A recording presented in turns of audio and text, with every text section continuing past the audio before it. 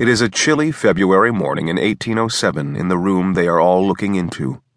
Outside of 1807, the glass reflects the eager faces of school children, chaperones silently taking head counts and shushing the troublemakers.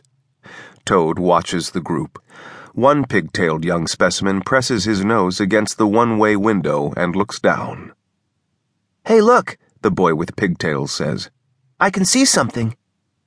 3 soldiers with muskets slung to their sides trudge through the muddy road. Behind them, the hamlet of Wakefield is slowly appearing through an artificial mist. The soldiers have captured a furtive figure that has been trying to dart off the road. Now he walks between them, shoulders slumped. Toad adjusts the white powdered wig over his dreadlocks and taps the microphone hidden behind the silk scarf draped around his double-breasted lapel. "Welcome to the Living History exhibit," Toad says. He can see his deep and melodious voice grabbing their attention.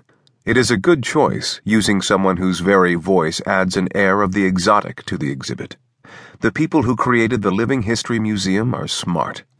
"Where we make history real," he continues. "Below us, in this room, we have the capture of Aaron Burr by soldiers from Fort Stoddard, Louisiana. Burr is to stand trial for treason." The former vice president is dressed in rags, a worn beaver hat slipping from his dirty hair. He hasn't shaved in days, and his eyes are reddened from the lack of sleep. "During the last few months, Burr has been plotting with generals and senators from all over the newly founded country.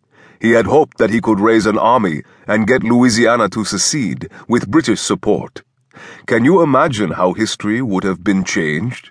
Remember, the United States of America is brand new, only 20 years old." Toad has the entire speech memorized. The words drip from his tongue as he smiles. Empire in the West under Burr, and so forth, earlier attempts to become New York governor, maybe another plot of secession. Occasionally, Toad adjusts the itchy wig, or holds onto his finely tailored lapels as everyone imagines a person from that historical era should. Eventually, his spot is done. The children move on. The next batch wanders in. The room resets, the figures automatically moving back to their start positions.